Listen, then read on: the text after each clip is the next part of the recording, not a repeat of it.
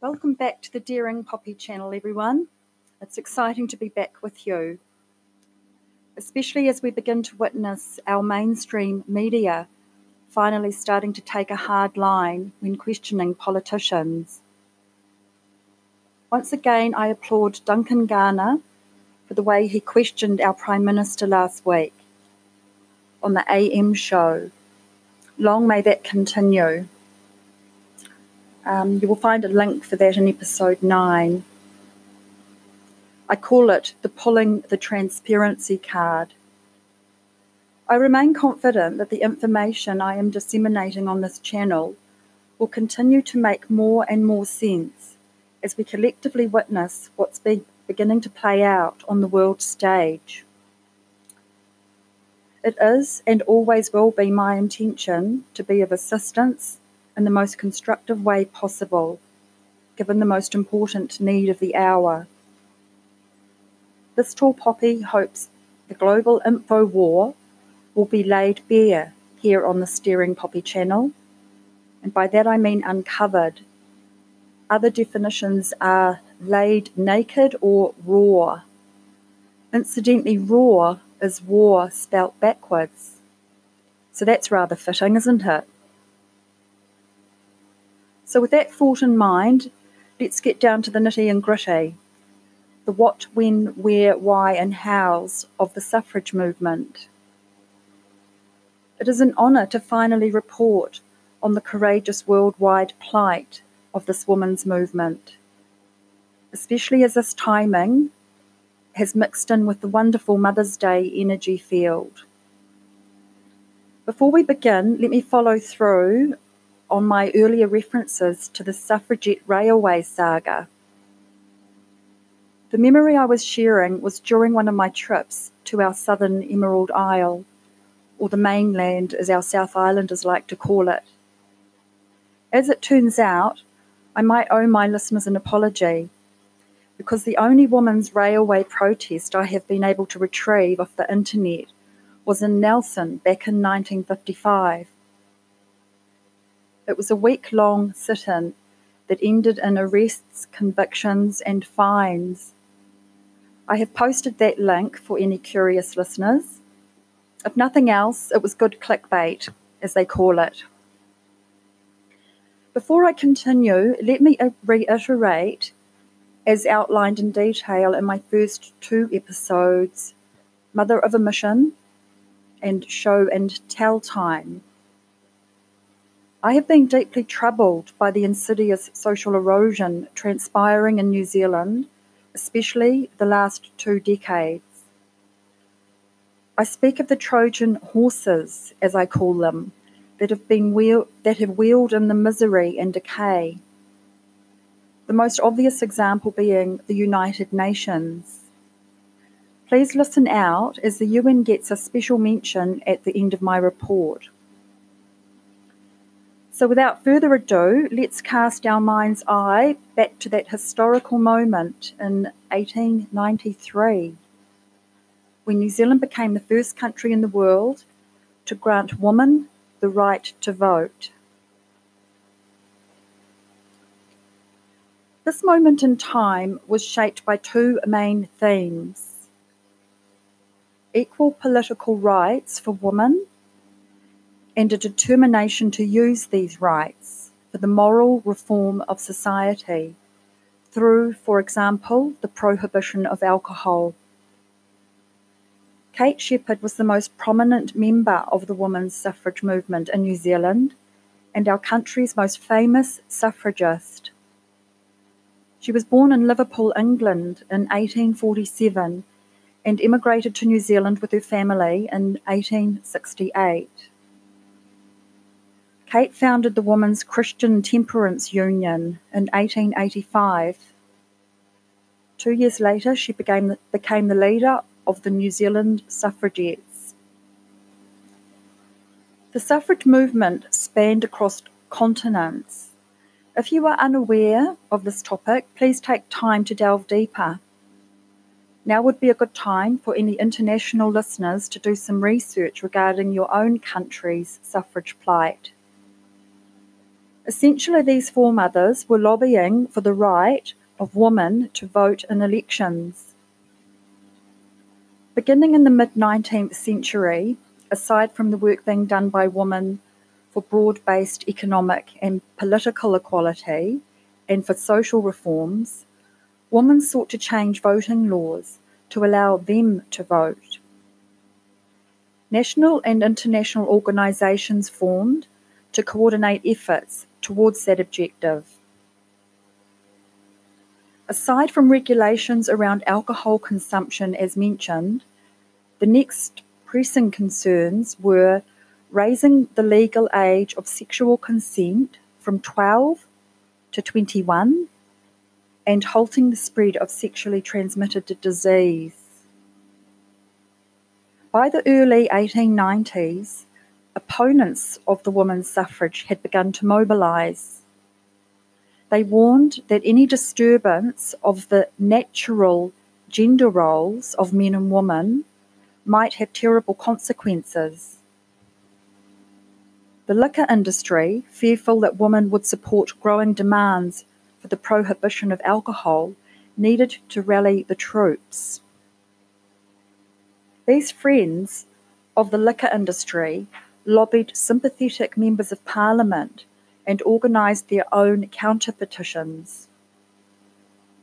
Thankfully, all resistance failed, and on the 19th of September 1893, women were officially granted the right to vote in New Zealand. The third petition of 32,000 signatures was successful. This petition represented almost 1/4 of the adult European female population of New Zealand.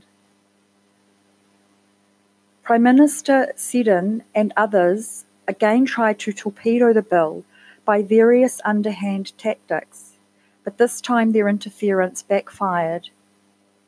2 opposition councillors who had previously opposed women's suffrage changed their votes to embarrass Seddon. On the 8th of September 1893, the bill was passed by 20 votes to 18. So we see how close that came. Congratulations poured in from around the world. One wrote that New Zealand's achievement gave new hope in life to all women struggling from emancipation. In 1892, the New Zealand Women's Franchise League had been established first in Dunedin and later elsewhere. These groups were set up to provide a non-temperance lobby for the vote. They ran from 1892 to 1894. Once the vote was won in 1893, groups were established to educate women politically. In 1896, Kate Sheppard went on to establish the National Women's Council of New Zealand, and being elected president, held their first conference in Christchurch in 1896. Its aim was to unite all organised societies of women for mutual counsel and cooperation, and in the attainment of justice and freedom for women, and for all that makes for the good of humanity. The National Council of Women sought to make New Zealand society more moral in many ways. I've listed a few of them here. By raising the age for legal sexual intercourse, as I mentioned before, it was 12 back in the day. Teaching scientific temperance in schools. Establishing homes for habitual drunkards. More rigorously enforcing the liquor laws. Lobbying for the criminalisation of incest. That bill finally passed into law in 1900. It asked for free and longer education for children and better care of those who were disadvantaged. Consistent with its middle-class ethic of self-improvement, the National Council of Women considered that its duty to the unfit was to engender self-respect by fostering independence. Eventually, the early National Council of Women was overwhelmed by despair, illness, or death of several of its leading activists. Once enfranchised, most women appeared to have become apathetic and indifferent to political questions. The 1902 convention in Napier was the last. The council went into recess 4 years later. Over the next decade, there was little sign of a women's movement in New Zealand. The leading organisation of the 1890s, the Women's Christian Temperance Union, which almost alone maintained its distinctive blend of temperance and feminism, now focused on prohibition. However, the catalyst of World War I precipitated a revival of the women's movement in New Zealand. In 1916, Christina Henderson, Kate Sheppard, and writer Jessie Mackay set in motion plans to reactivate the council. In 1918, in a mood of post-war optimism, the 10 delegates of a reconstituted National Council of Women listened as lawyer Ellen Melville read a keynote address by Kate Sheppard. The first full conference of the new National Council of Women occurred in the following year. These women were concerned at the apparent moral decline of the country's youth. From the start, the revived council, though appreciably less radical than its predecessor, was equally political in its aim. The 1919 conference set up an advisory or intelligence committee of Wellington members to advise on parliamentary business requiring immediate attention, the forerunner of the Parliamentary Watch Committee. In the interwar period, the council, though disappointed at the delay before women gained seats in Parliament, steadily advocated the appointment of women as justices of the peace, jurors, and police. Later, the aim was to increase the number of women on statutory bodies and in local and central government. Newer organisations such as the Society for the Protection of Women and Children and the Plunkett movement reinforced a domestic maternal concept of womanhood. It was argued that the New Zealand women's vote was already bearing fruit in legislation favourable to women. The inference taken was that there was no need of feminist action. This marked the end of one era and the beginning of another. The rights of the wife had been an ongoing concern of the National Council of Women, from the first call for economic independence in 1896 to the suffrage centennial anniversary in 1993. Equal rights in the guardianship of children was one issue, equality in divorce and adequate sustenance for the divorced wife another. By the early 1990s, concerns focused on the security of de facto wives when a relationship ended. Closely linked was concern for mothers and children. From the turn of the century, the NCW constantly scrutinised the provision of maternity services, whether in hospital or by midwives at home, and supported the work of the Plunkett Society. Given the wide range of organisations in the National Council of Women, issues of reproductive rights were inevitably sensitive. While the Council approved family planning within marriage in 1956, debate continued for 30 years on the availability of contraceptives to young people outside marriage. The means of political activity also changed over the years. Petitions, deputations, and telegram campaigns gave way to carefully prepared submissions to relevant authorities. From 1968 on, these came from from the National Council of Women as a whole rather than individual branches. On issues of special concern, such as equal pay or the changing role of women in New Zealand society, the National Council of Women published the results of its research. The Council found new allies in the Human Rights Commission from 1977 and the Ministry of Women's Affairs from 1895. International links were maintained through the International Council of Women, the ICW, an NGO founded in 1888. NGO means a non-government organisation.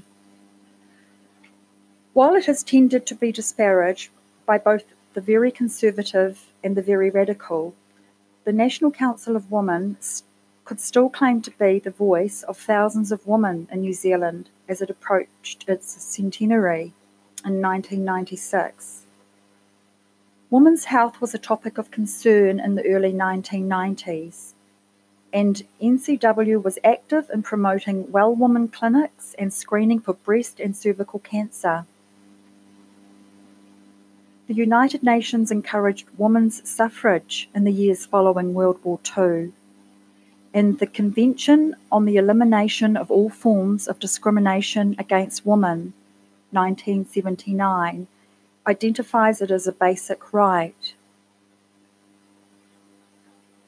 Well, that about winds up that little expose, people. I'll just reiterate there that that's the United Nations encouraging women's suffrage in the years that followed World War II.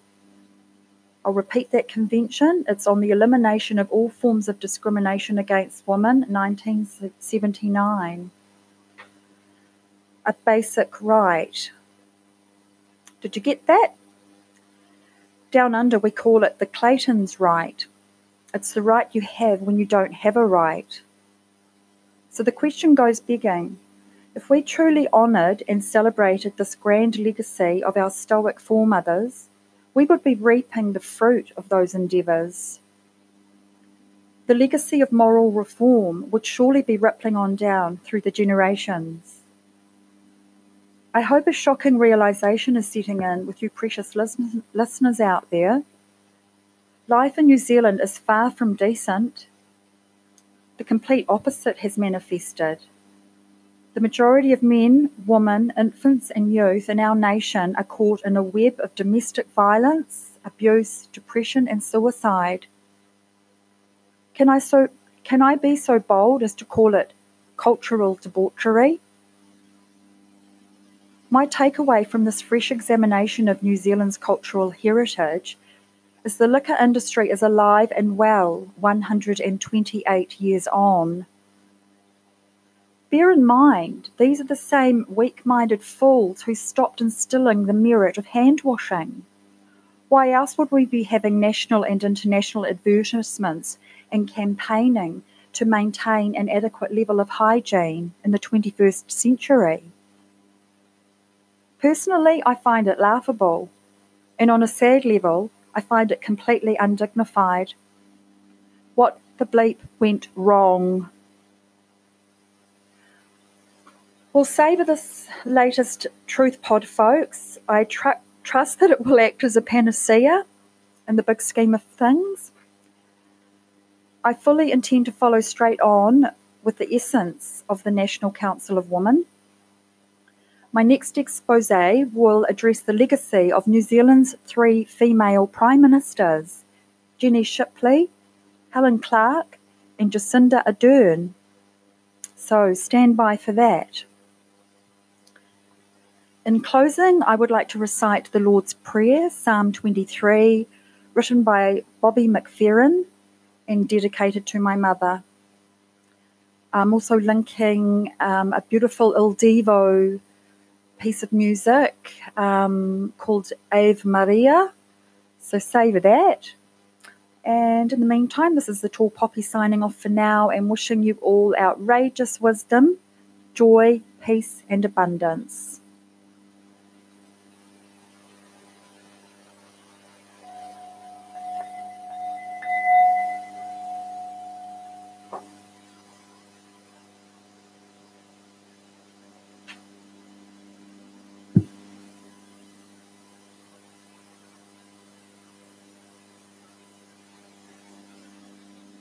The Lord is my shepherd, I have all I need. She makes me lie down in green meadows, beside the still waters. She will lead. She restores my soul, she rights my wrongs. She leads me in a path of good things, and fills my heart with songs. Even though I walk through a dark and dreary land, there is nothing that can shake me. She has said she won't forsake me. I'm in her hand. She sets a table before me in the presence of my foes. She anoints my head with oil, and my cup overflows.